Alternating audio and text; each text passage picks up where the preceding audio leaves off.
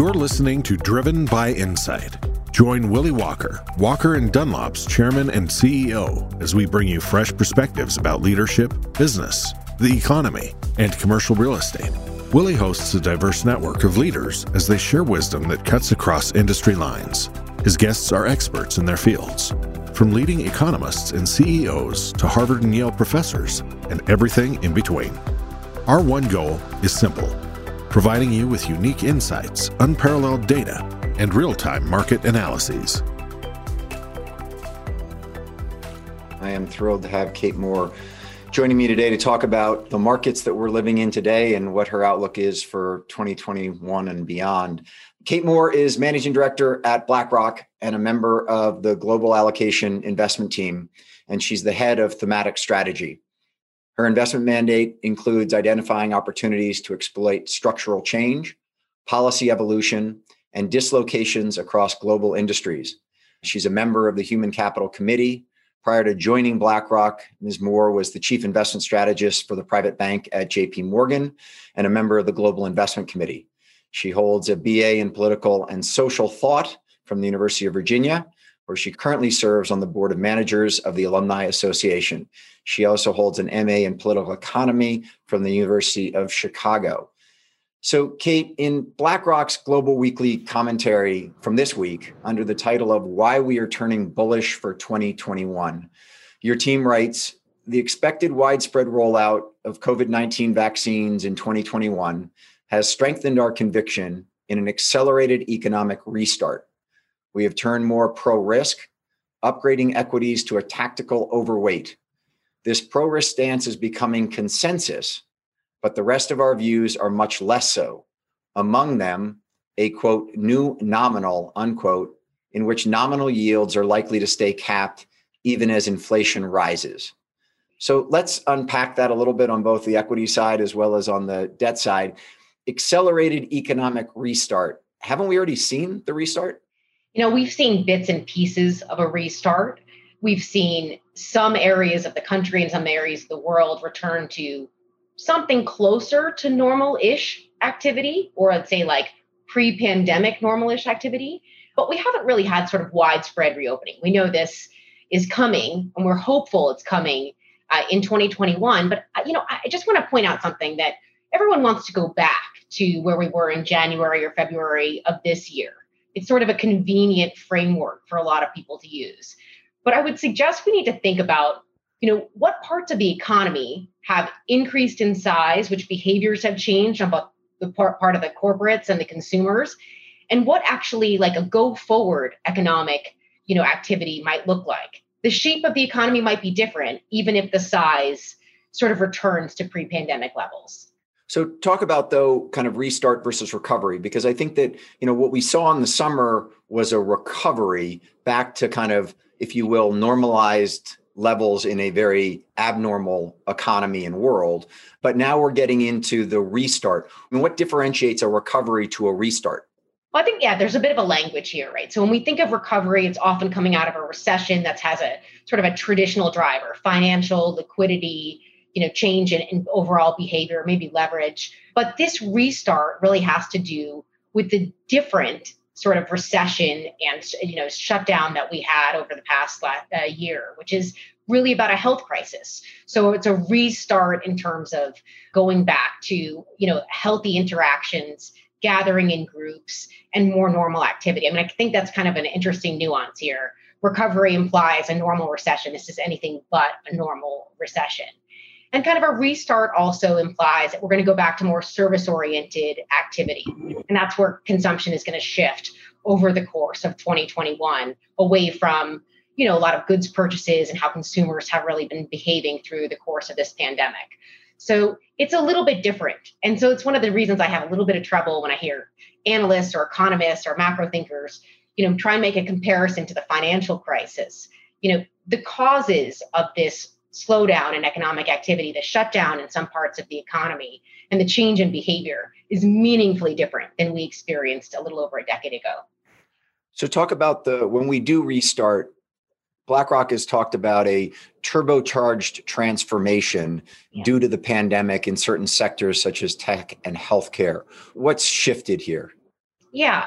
So look, there were a number of really powerful trends that had been gaining momentum before the pandemic, whether it's around simple thing in consumption, online purchases, for example, or delivery to home, or in the case of remote working and the software and systems and platforms that companies are investing in order to make their workforce just as efficient and productive as they would be if they were in an office. All of these things had been in place before the pandemic. But these trends really got supercharged, turbocharged. I like supercharged, over the course of the last 9 months. I don't think we're going back. There are some people who are suggesting that comps are going to be more difficult in 2021 simply because companies won't need to invest as much in order to compensate for the shutdown. I disagree. I think we've been shown a new world, a new frame, and this is going to be a real opportunity for everyone to upgrade their businesses, their digital platforms, and the way they interact. So the flip side of the sort of the restart on the equity side and the bullish view there was what I said, a new nominal on yields, even as inflation rises. I scratch my head trying to figure out how we get any inflationary pressure into the economy, given where we sit today. So what's the BlackRock view on this new nominal and the bet, if you will, that inflation starts to come back into the U.S. economy? Yeah, Willie, BlackRock is a large organization. We have 16,000 employees, many of whom work directly on investments. And so there are a lot of different views around inflation. But let me just sort of walk through the framing of a couple different views.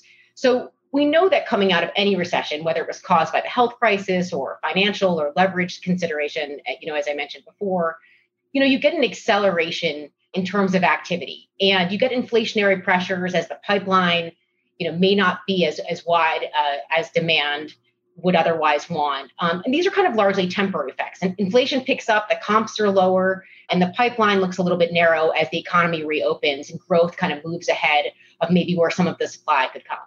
We think in the near term, I think this is a universal view in BlackRock, but then I'll go in where some of the nuance is. In the near term, we should expect a little bit more inflationary pressure, as growth improves and as we get back to normal activity. I think that's something we can all agree on. But then there's a real question about what happens after that pop, after we sort of get past 2% inflation into the end part of 2021, into the beginning part of 2022. How much constraint do we have in the economy, and how much leverage do companies have in terms of their input costs and sort of leveraging their overall labor force, whether or not we actually get an inflation that sustains above 2% for a long period of time. And I think the really important thing here, and this is something that I really focus on as someone who tries to marry the top down and the bottoms up, is that companies have been laser focused on their cost control. This is something that we have seen in living color in the second and third quarters. If you weren't a believer of it over the last 10 years, you should be a believer of it, in 2020. Even as revenue growth was really anemic, in many cases down over year-over-year comps, companies managed to produce, in many cases, solid earnings growth because they managed their costs. I don't think that behavior shifts in 2021, even if growth improves. And that will likely put a little bit of a curb on longer-term inflation. And I think there's this other big part of it, which we sort of were touching on a moment ago, which is tech innovation. Tech innovation across every industry, platform, software, systems, inventory management, consumer and customer interaction, all being enabled by digital platforms, is increasing productivity. And, I'm a big believer in that productivity gain over the medium term. So I don't expect to see a 3 or 4% inflation for any sustained period of time, even if we had a sort of stronger print in the near term from very easy comps, as well as, the pipeline opening up as the economy reopens. So you talked about productivity gains. The JP Morgan Global Manufacturing Purchasing Index reached 53.7 last month, which is the highest in the last 3 years. But as you know much better than I do, because you watch the jobs market so much, that incredible amount of both expanded capacity and demand for manufactured goods is not being met with a commensurate uptick in employment, because manufacturing jobs don't come back in the same sort of, if you will, 1-to-1 ratio as service sector jobs do. So as I sit there and think about, well, manufacturing might have lots of orders for it, but it's not getting any inflationary input from labor. We know fuel costs are almost at record lows. I again, scratch my head and sort of say, where is inflation coming in to this picture? Yeah, so I think one of the arguments would be that there's a bigger geopolitical trend out there, right? To onshore or reshore or bring your production closer to your end consumer. And that cost will end up leading to be a little bit more inflationary in the manufacturing space.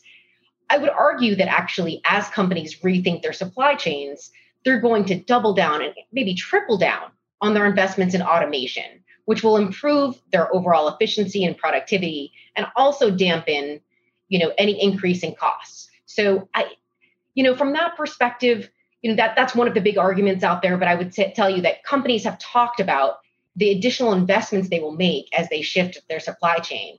But this question around manufacturing, we pay a lot of attention to manufacturing data, right? There's lots of data released from the US government and from global governments around manufacturing. And it feels important. We consume a lot of goods.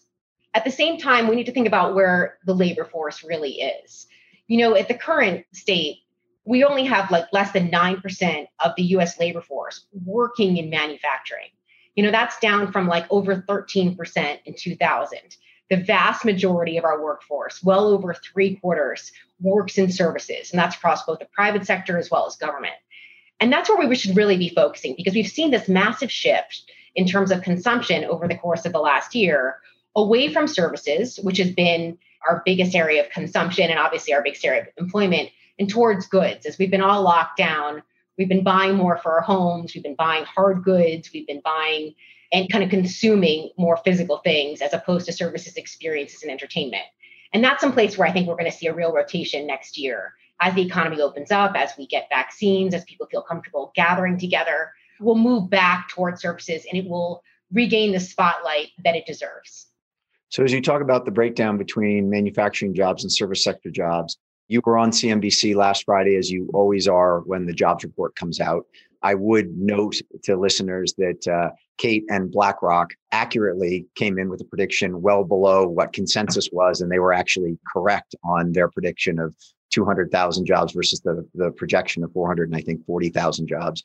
But 6.9% unemployment sounds great right now, Kate, given where we've come from and in the heights of the pandemic when everything was shut down. Some people may remember that when Barack Obama was reelected in 2012, the unemployment rate was 7.9%, just to give kind of a historic perspective as it relates to where the economy was back in 12 versus where it is today at 6.9. But you didn't sound very bullish when you were on CNBC on the jobs report or the unemployment number. Why the skepticism, if you will? Well, Willie, thanks for calling me out on that note. In truth, I think there are a couple dynamics. First, I probably didn't sound that constructive because I think the next couple months are going to be tough in terms of labor gains. December might be a little bit of a challenge. And, Jason Furman, who was on with me on Friday, actually suggested we could have a negative print in terms of new jobs, in part because of the lockdowns. And we see this in some states like California, but increasingly in counties and places of high dense population. So, there's a chance that we see a real slowdown in overall hiring. Plus, we have this headwind where we're not getting as much seasonal hiring as we normally do at this time of year because people are purchasing and engaging with goods and services differently given the pandemic. So the near term could be a little choppy. Let me just say that. After the next month or two, I do expect that we'll see an improvement in the overall labor force. But I'm going back to that, one of my learnings from studying second and third quarter earnings, which is companies are going to be slower to rehire. And there may be more people that are structurally unemployed as companies invest more in systems and they want to really protect and preserve their margins. I think that, driving force from management teams to deliver on the bottom line, in an uncertain revenue growth environment is going to be incredibly powerful. It's actually been a trend that's been in place for over 10 years, but as I said, is really been highlighted over the course of 2020. And another thing I just would kind of note here, I pay a lot of attention to CFOs, CEO surveys, really on expectations for overall revenue, on CapEx, on hiring. And quite a lot of them that have come out in the fourth quarter thus far have basically shown that CEOs and CFOs have greater expectations for full recovery of their revenues in coming quarters, and perhaps even over the next year and a half, but are more conservative in terms of their own hiring expectations. They'd rather see the business come back first and hire later. So we've gotten through a big chunk of the rehiring of people who were let go or who were furloughed, but it's going to be, I think, a little bit slower work going forward. And while that doesn't feel good from a people perspective, as an equity investor, I like the caution and conservatism, and I like the focus on the bottom line. You mentioned the CEO and CFO surveys. There was a really good article in Saturday's Wall Street Journal by Sebastian Pelejero and Paul Davies entitled "Companies Stockpile Record Stock of Cash." And it went on to say that non-financial companies grew their cash to a record $2.1 trillion at the end of June, which is up 30% year on year, and surpassing the previous record of cash hoard of $2 trillion in 2017. This amount of cash has obviously driven liquidity ratios through the roof. So at this time, what's your take as it relates to what all these corporations do? You were just talking about, slow to rehire. Are they going to repurchase stock? Are they going to increase their dividends? Are they going to invest in CapEx?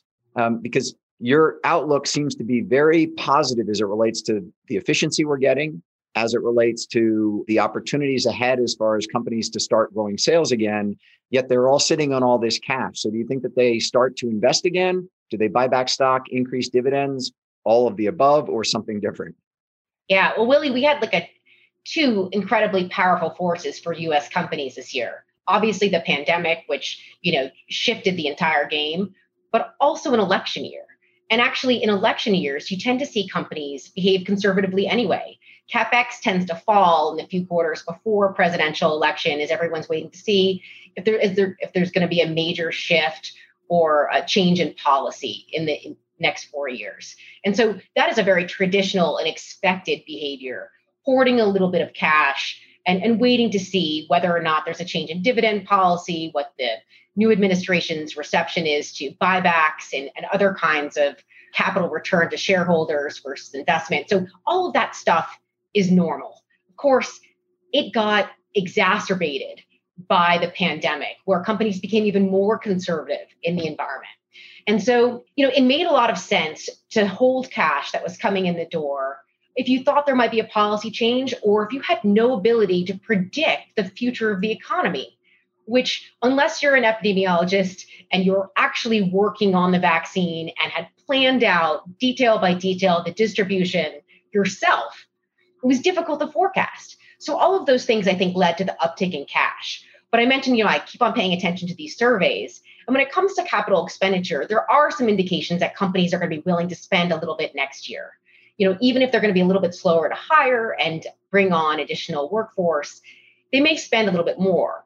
But the vast majority of that spend seems to continue to be allocated towards technology. And, you hear this from companies across every industry that if they had a good digital platform, they want to secure the lead that they've had relative to their competitors. If they haven't had a digital platform, they're going to continue to spend to make sure they remain competitive in a changing consumption environment, even post-pandemic.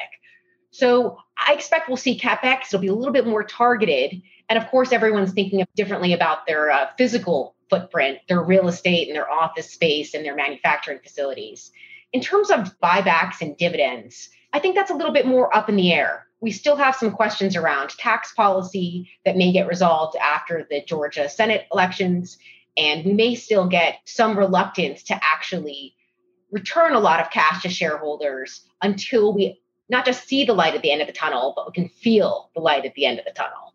Just on that, as far as the Georgia elections, you watch the political world closely. Right now, what's the, if you will, the BlackRock position? Is the Senate controlled by the Republicans, or is there a chance that the Democrats take both seats and have Kamala Harris as the split vote? Yeah, we think it's exceptionally close. We're watching a lot of the similar data that everyone else has, but my DC contacts and my network tells me that it's exceptionally close. And we have a couple of weeks to go, so I'm loath to predict because we know that polling has been, well, to say the least, inaccurate over the course of the last few elections. The one thing I think is really clear, though, is that for Democrats that did win seats away from Republicans, it was often in hotly contested races. And in order to kind of keep their seats, they'll probably have to be a little bit more moderate, and a little bit more middle of the road, listen to their constituents who are both Republicans and Democrats. So I don't expect any of the newly elected Democrats, for example, especially in these hotly contested races, to be particularly progressive.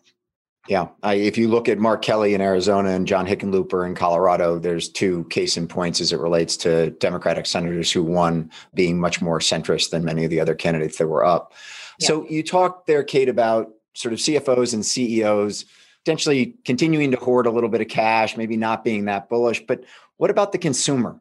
I mean, we sit here and we look at a 30,000 Dow, we look at Bitcoin at 19,000, we look at Tesla at 630.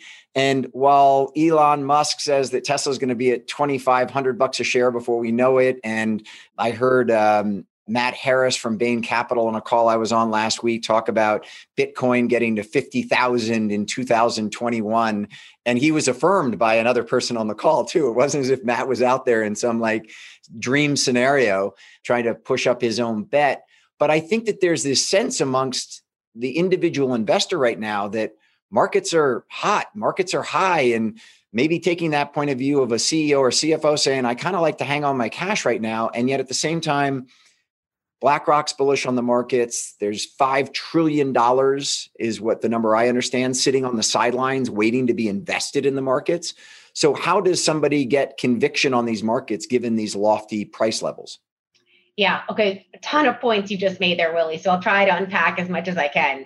So it's not just companies and management teams sitting on cash. And you mentioned it's not just average investors. I mean, a lot of asset allocators are looking at the suite of investments they can invest in right now and say like, well, what is the hedge to my equity risk? I mean, I think that is one of the most important questions that we ask on our team. And I think across our whole platform is, we feel convicted in equities and risk assets. We like what companies are doing in terms of delivering earnings.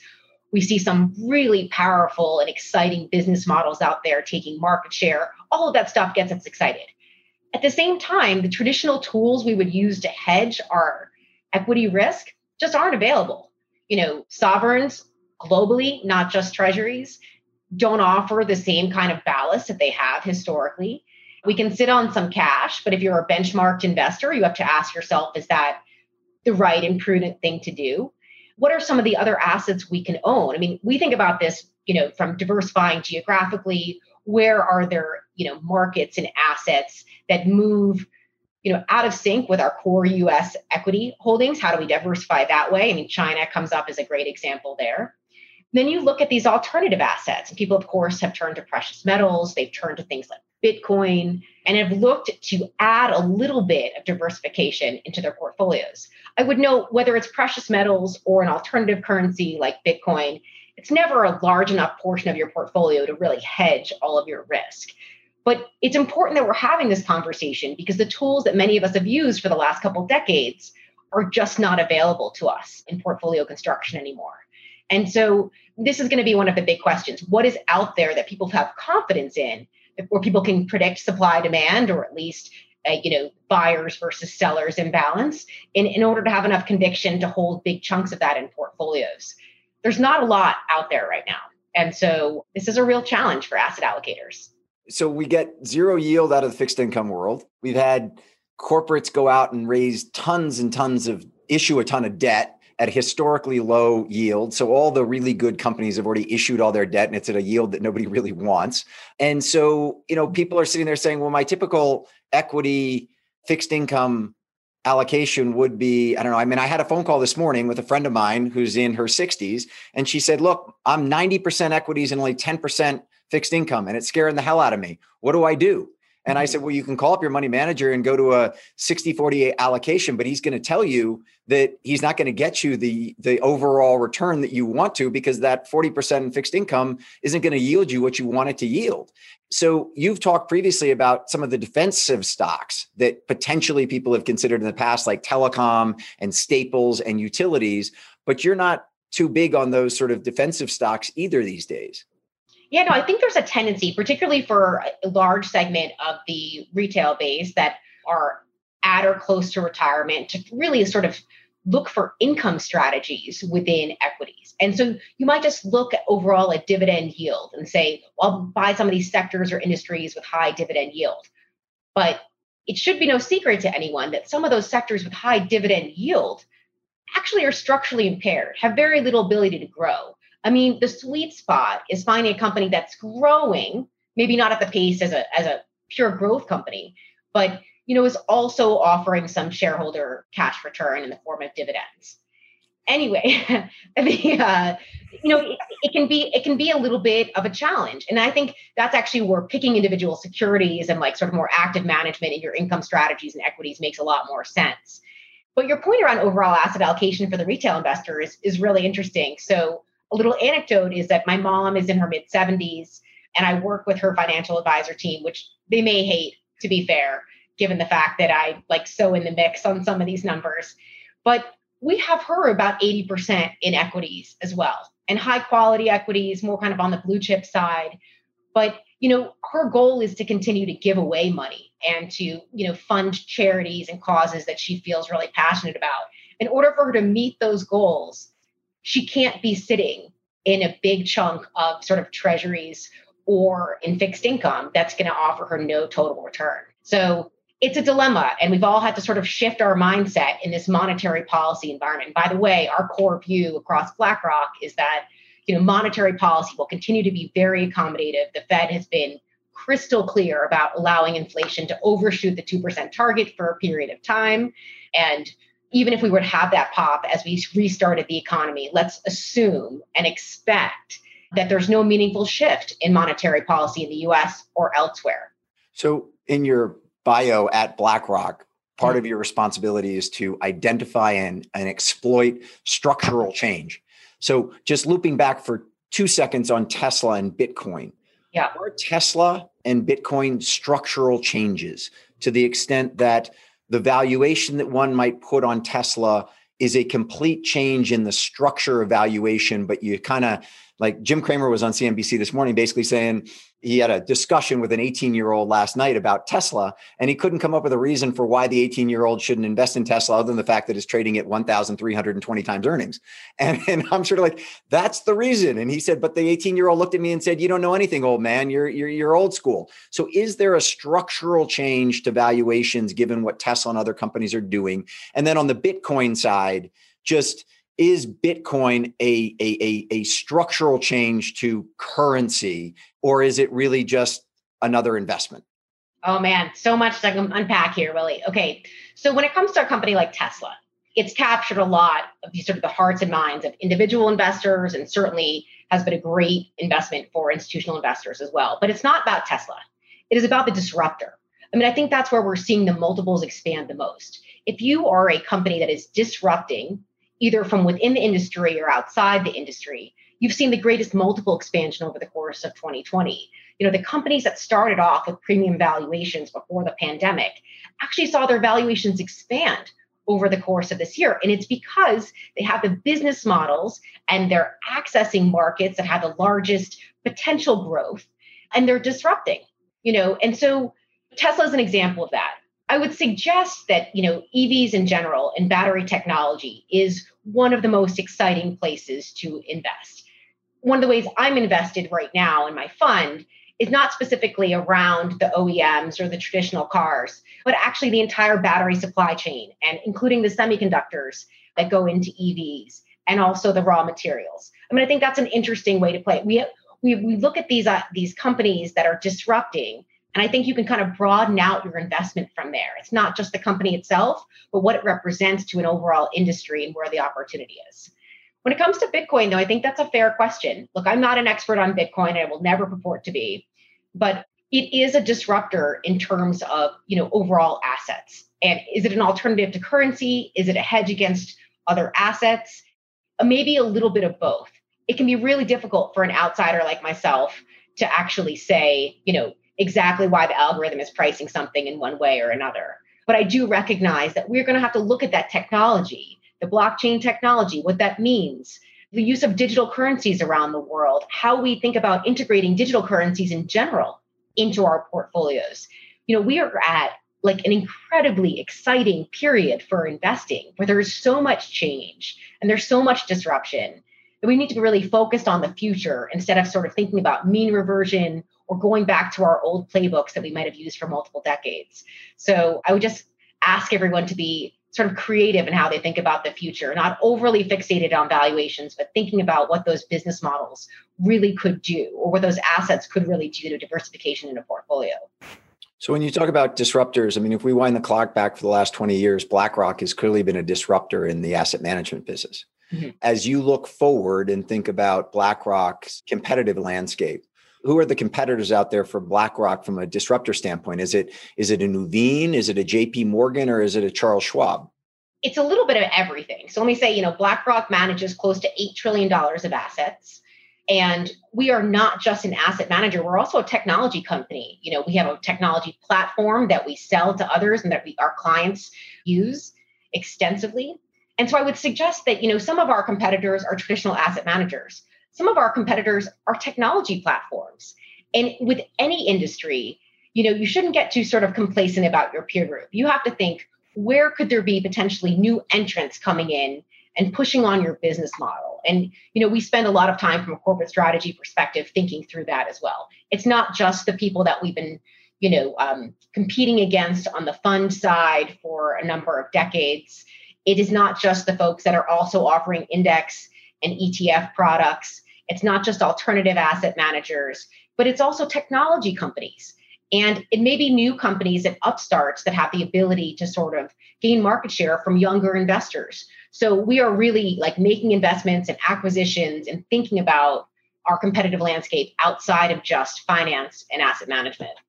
So do you think, if you get inside of Larry Fink's head for a second and you sit there and say, and I know you spend a lot of time with Larry. So, what's keeping him up at night? Is it a Square or is it a JP Morgan Chase? I would suggest that, he doesn't confine his concerns or, bucket his potential threats into, just like our, as I said, traditional asset managers or sort of fintech upstarts. Larry's brain is gigantic, by the way. And so to get in there, I might wander around for a couple of years.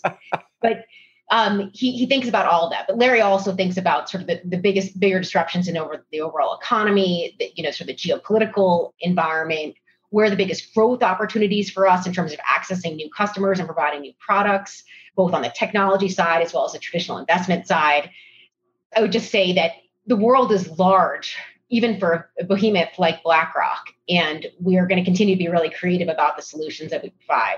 I would also note that, of the close to $8 trillion that are, under management, we are a fiduciary. That's not our money. And we have to really be focused on, the majority of our clients are like pension funds and retirement accounts that really need us to be sort of thinking creatively about how to achieve returns for them in the long term. How much of that 8 trillion, Kate, is actively managed versus in passive funds? About 2.2 trillion is active, and passive makes up sort of the balance of that. And so it's one thing we talk a lot about active versus passive as an industry, but BlackRock having both alpha generating strategies as well as kind of more index strategies thinks about these two things together. They need to be married in everyone's portfolio. There is room and need for both sets of instruments in my portfolio, in the portfolio I manage, in my family's portfolios.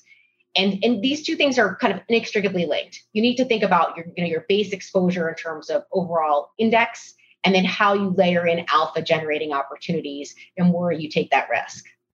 And you mentioned previously technology when you started talking about BlackRock, and clearly Aladdin is your technology platform you all use. And I think 55,000 investment professionals across the world use Aladdin as well.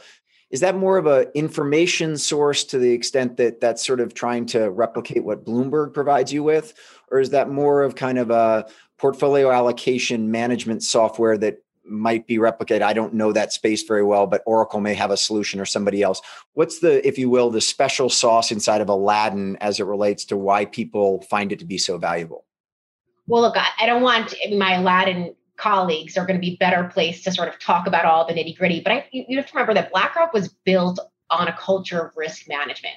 So a lot of what, Aladdin does is effective risk management. It's unbelievable portfolio analysis tool. It helps with overall trading and execution. It's not an alternative to Bloomberg. It's something else entirely, specifically for investors and for portfolio solutions. And it's continuing to grow. I mean, this is one of the most exciting and dynamic parts of BlackRock at this moment, is everything we're doing across the entire Aladdin product group. I use Aladdin all the time in terms of portfolio analytics and sort of risk management, even when I'm doing like ESG screens on potential investments.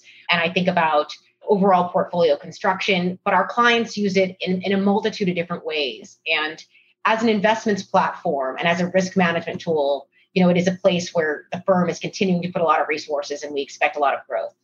On that, as you look at, just as one example of technology and, if you will, old school markets versus new school markets, the Morgan Stanley acquisition of E*TRADE struck me as somewhat of a masterful move by Gorman, in the sense that the, if you will, white shoe investment banking operation that Morgan Stanley has is unlikely to be disintermediated by technology. Bankers go and meet with CEOs like me, talk about M&A strategy. CFOs will talk about a debt issuance, what have you. And that market needs to be banked, if you will. And yet the E*TRADE market of the entry-level investor is something that technology can really play a much bigger part than the individual money manager. And therefore, they get the ability to not completely disrupt their white shoe investment bank, and yet at the same time enter a high growth, higher technology market by buying E*TRADE. Do you see it similarly? And do you think that we'll see similar type moves by major corporations to try and, if you will, get a technological edge without completely disrupting their core business? Yeah, Willie, I think about that acquisition, not just in terms of more vertical integration and expanding across client segments, but it's also about data, right?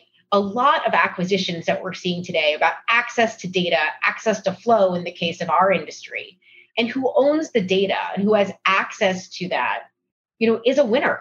And increasingly, these sort of smaller platforms that are capturing interesting consumer or customer segments who are getting access to this information are incredibly attractive acquisition targets. So, I don't cover Morgan Stanley specifically. I would leave that to my financials analysts. But as I think about this, it's not just about customer acquisition and, extending their reach, particularly in wealth management, to, another segment of retail, but also access to the data. Those who have the data will be the winners, not just in 2021, but over the next couple of years. That's another advantage that BlackRock has as well, being as large as we are and operating in so many different markets and asset classes and our technology platform. We have just outstanding data. Well, that was actually where I was going to go, which is that with being the largest asset manager in the world with $8 trillion of AUM, you all see where markets are going before anybody else does. Yeah, we have incredible flow of information. I mean, look, we are big players. We're not the only players. And certainly we pay very close attention to what retail is doing. I mean, just this morning, we were having a great debate around the overall call activity, short dated call, levered calls being used by the retail community, small lots relative to what institutional investors would be doing. And sentiment and positioning are a huge part of our process. Certainly we're a big player, but it's important for us to know what are the institutional, investors doing? What is retail doing? What is the segment that, we call fast money, hedge funds doing in terms of the market? And how does that help us, enter and exit the market? One of the things that's best about BlackRock and I think our overall investment platform is the flow of information internal, though. Not simply what we're trading, but we have so many bright minds and so many different asset classes and so many forums for us to communicate. It really gives us an informational advantage, or at least a debating advantage. It goes back to the inflation bit, where we have a number of different views internally on inflation, and it's a robust and ongoing discussion about whether or not companies will be able to control costs and whether or not they'll be able to pass things on to consumers. I mean, it's a lot of fun, actually, Willie. So I want to get your view on international and domestic for a moment, and then I want to dive into a couple other things before we run out of time. And I know I'm going to run out of time with you before I want the clock to be up. As it relates to international, one of the comments that I saw you make previously was that you didn't really love Europe or Asia because there are more value plays there, and that the US economy and opportunities to invest in this economy are much more tech and growth driven. Are you still overweight US equities and sort of underweight Europe and Japan, or have you changed your view on that given the overall investing environment? Yeah, so it's a long held belief of mine that given the structure of both the European and Japanese markets, you're better off being a stock picker. Market composition matters. And when you look at what percentage of the market cap in Europe or Japan is technology or fast growing communications or innovative consumer companies, it's much less than you get in the US. So if you're just buying overall index exposure, you're getting more of the higher octane, high free cash generating companies when you buy the US. That said, there are great companies in Europe and Japan, and we do own them in the portfolio, and in some cases have been increasing our allocations. But, I, for one, am not someone who's putting a lot of money into European banks, which are still a huge portion of that overall index. I would also note that Europe and Japan have more challenging demographics, and that sort of macro consideration has to come into play, and a different sort of political environment in each of those as well. So you have to sort of marry what you can get in the overall market with what's happening in terms of the macro and the big picture. When it comes to overall regional allocation, though, another area of the world that has the market composition that I am inspired and excited about is emerging Asia. Not just China, but also Korea and Taiwan. We know that technology and consumer and healthcare platforms there are growing. They're significantly larger portions of the overall market than they had been historically. So we see a tremendous amount of opportunity to allocate to high quality companies in those spaces in emerging Asia. And that's a big part of our portfolio at this point. And then how do you suggest people play China? I mean, it seems as if after the trade war that's gone up and up, and the sort of, if you will, the rhetoric has gone up and up, China seems to be doing really well, all things considered. Should people be thinking about playing China as far as going and investing in US companies that have footholds into China and use that as the way to get China exposure? Should they buy ADRs, or should they go directly and buy Chinese corporations? Yeah, Willie, there was a time where I ran a whole strategy called DM for EM, which was looking at the multinationals in the US and Europe with the highest gearing towards Chinese and emerging market growth. And that was a strategy that performed really well. You got these diversified geographic companies with really strong business models who were getting their incremental earnings growth from China. Increasingly, though, we've seen extremely strong business models in China itself. And I have to say, my strategy has evolved, whereas I'm looking to buy mostly domestically oriented companies and brands. We keep on talking about the decoupling of the US and China, some of that driven politically, some of it on trade, some of it around information security. All of that's fair. But China also has its own set of protocols and systems and a different way that consumers interact with products and businesses. And their companies are built around that different experience. I think it's incredibly important to own A shares in Chinese companies that are geared to the second largest economy and to incredibly dynamic consumer base. And so that's what we're doing right now is, adding exposures directly onshore. It's also worth noting, I mentioned portfolio construction before, that, A shares in Chinese markets actually have a quite low correlation to other developed market equity indices. This is also true in terms of the Chinese bond market relative to the rest of the world. So there's a diversification element there, as well as sort of capturing some of the higher octane growth that you can get from different business models that are onshore. Do you think that U.S.-China trade policy changes dramatically under a Biden administration from a Trump administration? In the near term, no, because everything I understand, and speaking to friends who are intimately involved in the Biden administration, is that the project, of course, in the first 100 days, maybe even the first 200 days, is to get the economy back on track and the pandemic under control. And so radical changes in terms of trade seem very unlikely. While some things may get overturned or renegotiated, or the U.S. may engage with China in a different way than it had under the Trump administration, I feel like that is a sort of a second priority after the pandemic and the domestic economy. What I would also note is there's a strategic logic to keeping some of the trade agreement in place, some of the tariffs in place in the near term, as the Biden administration ramps up and decides, what parts of that they want to renegotiate, where they can use leverage, what's necessary to change. You just don't want to come in and blow up the whole thing when you have a million other problems on day one. So I think they're going to be very strategic, We're going to continue to engage with China. I don't expect Democrats to be particularly weak in terms of the US-China information and data considerations. That said, will it happen on January 21st? I think there are other things to deal with first. So I know you start your days extremely early and you have an extremely broad mandate at BlackRock as it relates to, you got to look at, we just talked about China, you talked about Asian emerging markets, we've talked about Tesla. You've got so much that you have to take into account as you set the course for thematic strategies at BlackRock. What are the three data sources, either newspaper, journals, industry publications, television, what have you, that you reliably go back to inform Kate Moore's view of the world we live in and where you need to be focused as it relates to your job at BlackRock? Yeah, so it can be overwhelming to take in all this news. And actually, one of my big projects is actually to cut out some of the noise. It was a project before the pandemic, and it's certainly been one that I've been working on over the last 9 months. In terms of the news sources, I tend to read a whole bunch of news aggregators, so I can get a good sense. I try and read things that when I read a headline, I have a visceral reaction to, like, oh, I don't agree with that. That means I probably should read that article or that analyst report, because I need to challenge my own thinking if I want to be, correct or sort of clear-headed.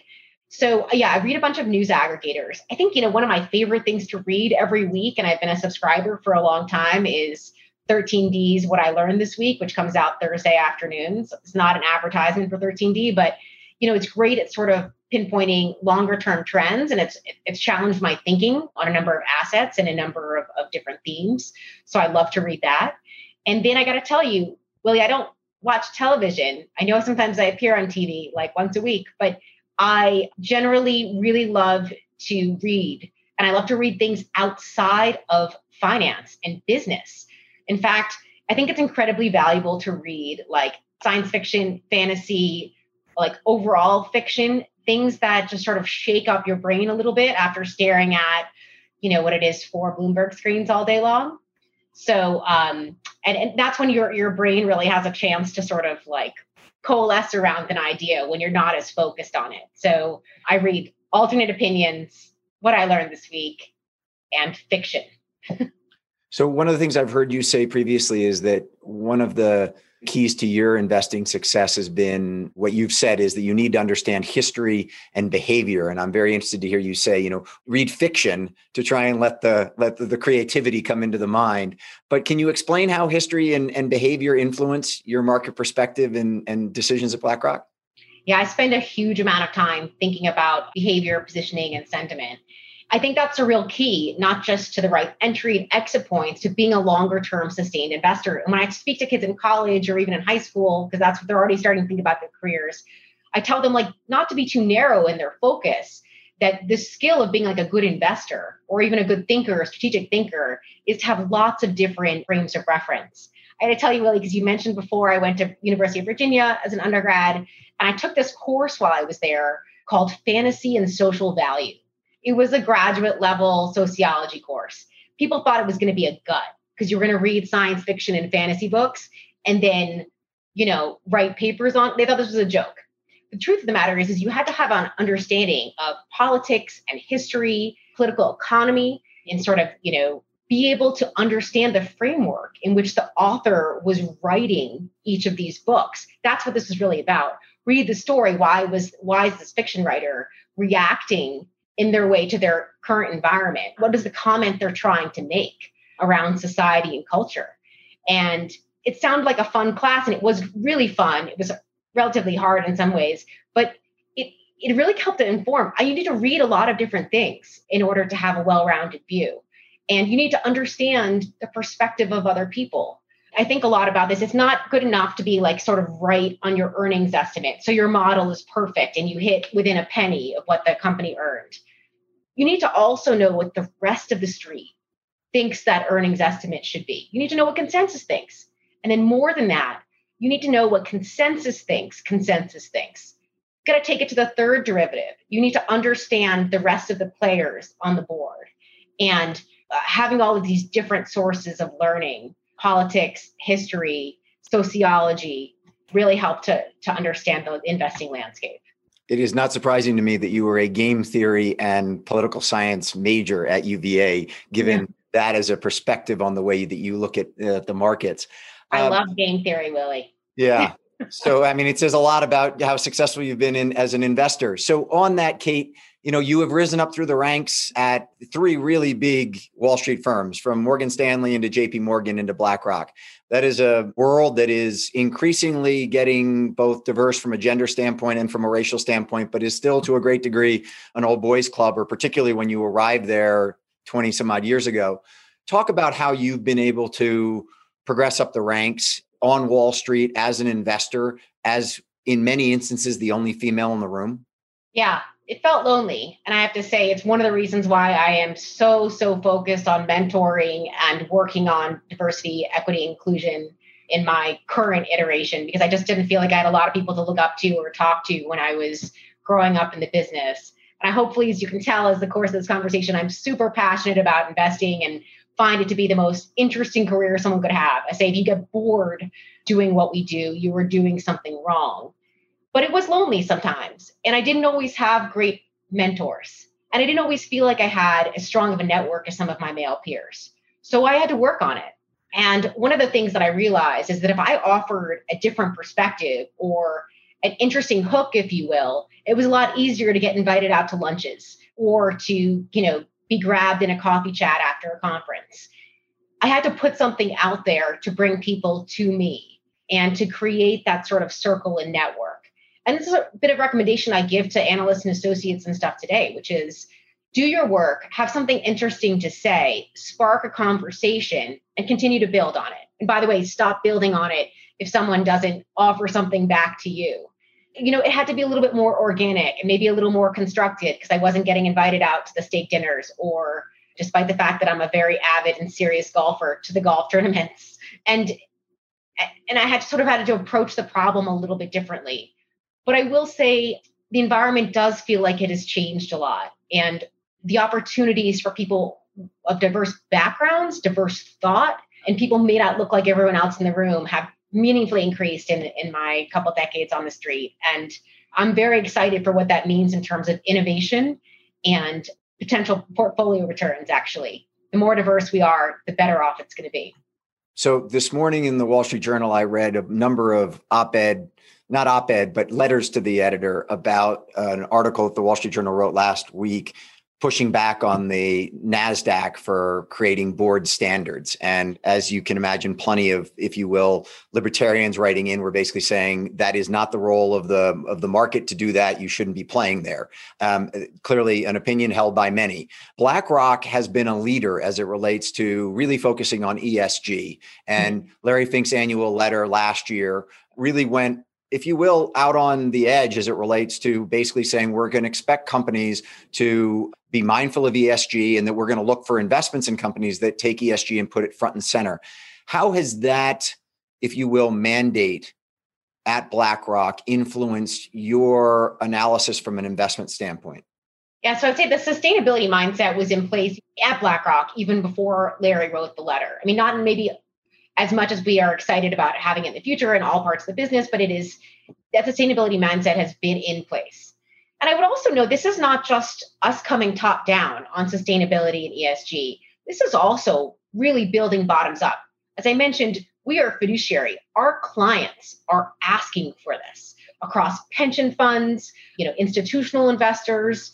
They want considerations around ESG and sustainability built into their portfolio construction. And, we are reflecting that and trying to live, that purpose in our investing life. We know that firms that are not prepared or are not considering ESG and risks and sustainability, are maybe less attractive investments. And the opportunities for the companies that focus on sustainability from an investment perspective, are infinitely greater. There are also these different regulatory regimes, across different countries, and BlackRock is a global company. And we also need to reflect the needs and desires of different regulators in terms of the ESG and sustainability. And we've been focusing a ton on tools and reporting, both using external vendors as well as building up our own capabilities. It is like front and center of all of our, conversations today. If a company doesn't have an appropriate score from a third-party vendor, we need to dig in deeper, understand that, make sure it squares with our own analysis. Is corporate governance really a problem, or has it been misrated? Are they taking, social and environmental considerations into their decisions? What does that mean for their future growth? Are they going to face regulatory and policy headwinds as a result of it? Where can we get the best returns while also having the sustainable mindset? So as I would say, it's not just Larry putting this out there, it's also coming from our client. This is, a major change across the industry. And I think one we should all sort of lean into. So final 3 questions as we run out of time. And I'm so thankful for you joining me today. First of all, Dow's right around 30,000. Where is it a year from now? 10 years, about 95 basis points. Where is it a year from now? And then the best book you've recently read and why? Okay.